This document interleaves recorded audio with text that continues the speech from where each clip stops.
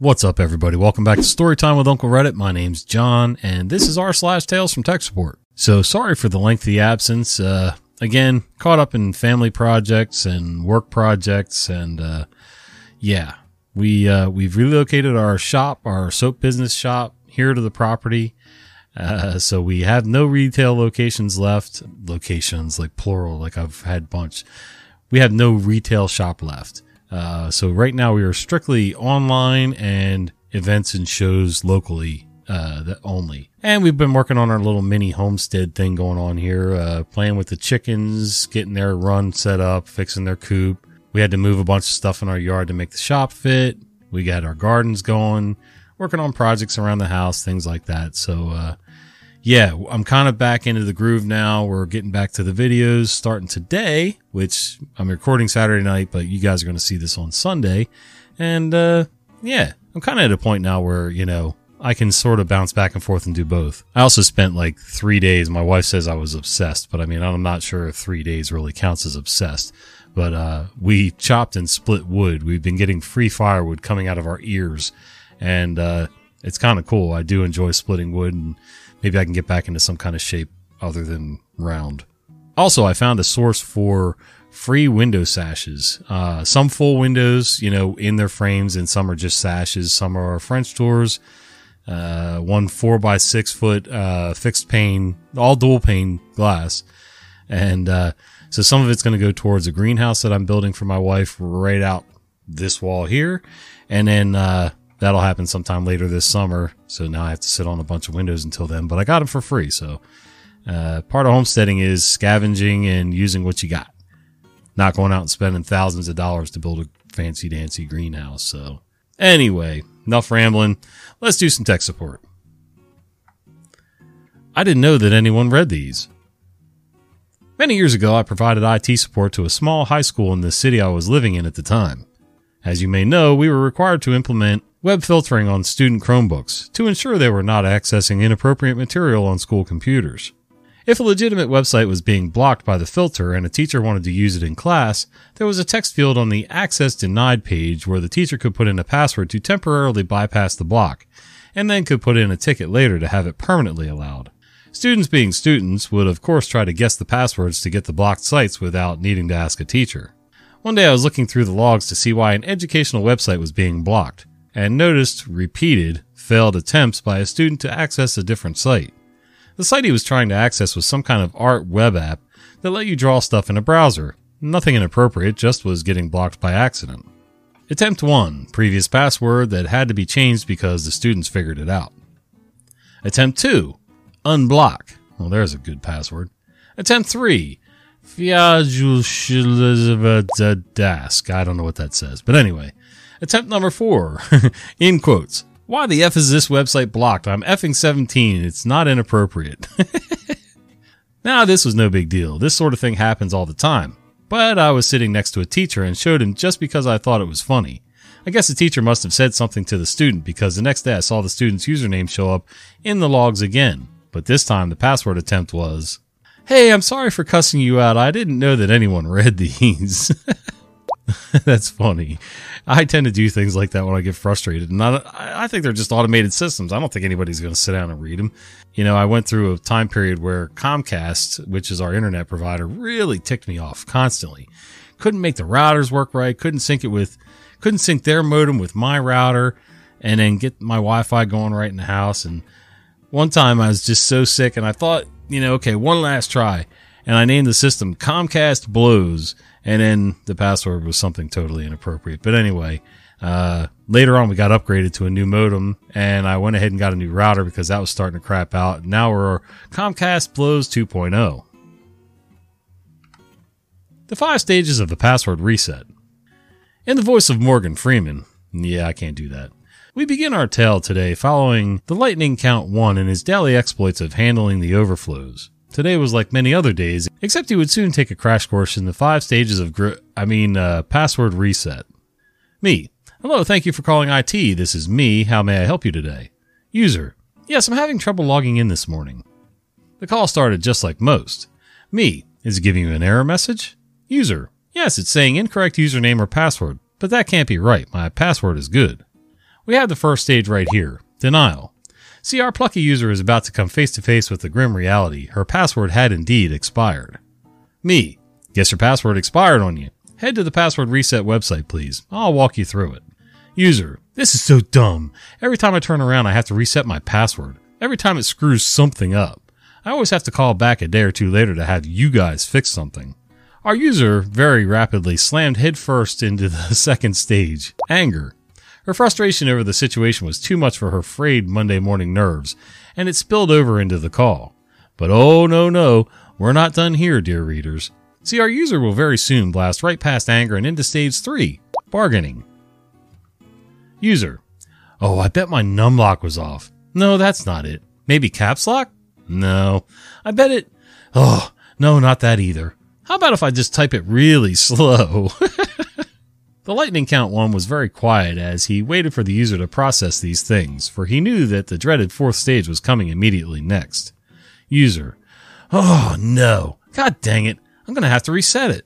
Me, yes ma'am, sounds like that is the case. User, but every time I reset it, something breaks and I lose productivity. This sucks so much. The lightning count one waited again for her to process this and until he heard her reach the final stage, acceptance. User, what was the password reset website again? Our protagonist helped our dear user reset her password that day and taught her a valuable lesson in the meantime. Well, at least he hoped he did. Users being users and all, he just wasn't quite sure that the lesson stuck. But our experienced IT employee wasn't done just yet, for he had seen the inevitable outcome of the morning's events. Me. By the way, while you're on the phone, let's go ahead and make sure your email on your iPhone is working with the new password. That way we can avoid your account locking out. And just like that, the lightning count one played his part in the growth of this one user as a person. I'm not Morgan Freeman, but you're reading this in his voice. It's funny, even as I was reading it, I kind of had Morgan Freeman's voice in my head, although I can't even do his cadence right. But I kept waiting to hear the name Andy Dufresne. I need a break. It's been some really stressful weeks, and I just spent around 15 to 20 minutes trying to figure out why Excel isn't marking a particular line in a rather long file with all printers and their basic informations as duplicate. It took me 20 minutes and a colleague to realize that xxx.xxx.124.xxx is not identical to xxx.xxx214.xxx. Just some basic info. I'm cleaning up a mess that some ex-colleague left and created over the course of roughly 10-ish years on a print server and at other servers to get sure everything is migrated on the new systems, and over the years so many ports, not existing printers and so forth have accumulated. And it didn't help that for years we had like 3 separate systems each with its own print server function, and while all of them accessed, partially, the same printers, they were independent systems that to a degree no one bothered to maintain. Gigantic pile of poo-doo. I'm out for today. I'm not sure I understand half of what I just read, except I do know that I've been left to clean up other people's messes before, and, sometimes your job's frustrating enough on its own, without help from a colleague who was incompetent to begin with and then started doing malicious things incompetently on their way out the door. Yeah. And just like magic, the requirements don't apply to us anymore. I work on any different sites on different types of equipment. Most visits are for routine service visits for customers with service contracts. Over the last few years, a lot of sites required us to sign up to various portal sites. So rather than someone on site making sure that we have the necessary qualifications, are insured and all that, they have an external company do that for a fee that they expect us to pay for. There's a minority of sites where we don't have to pay for this. We recently had a customer, a contractor already on site, so we'd be subcontracting in to do the work, on a site that requires us to be signed up to a certain portal company. That customer has a new requirement that we sign up with a different portal company. The cost of being signed up with Portal Company 1 was already factored in when we commissioned this system a few years ago, and then continued with the routine maintenance. The cost for Portal Company 2 was significant, roughly 20% of the overall job, so we quoted this as a line item for the customer's new service quote for 2023. Prior to this, they were absolutely insistent that we have to be signed up with Portal Company 2 and just expected us to absorb the cost. Once they realized that we'd charged them for it, the requirements went away. Funny how that happens. Being in construction for years and being a superintendent on commercial construction sites, I know what that's like to a certain extent. You bid a job with a certain contract with a spec book that, explains everything down to the most minute detail. Colors, tiles, finishes, carpets, what type of steel, how is the steel supposed to be finished, what fireproofing is there, yada, yada, yada. The list goes on for miles. Anyway, and then somewhere along the line, whether it's a private customer or some government agency, they'll start making changes. Well, they think they've got us over a barrel because we signed a contract to do this job for X price. But what they don't realize is that contract also says that price is for what you spec'd out to be done.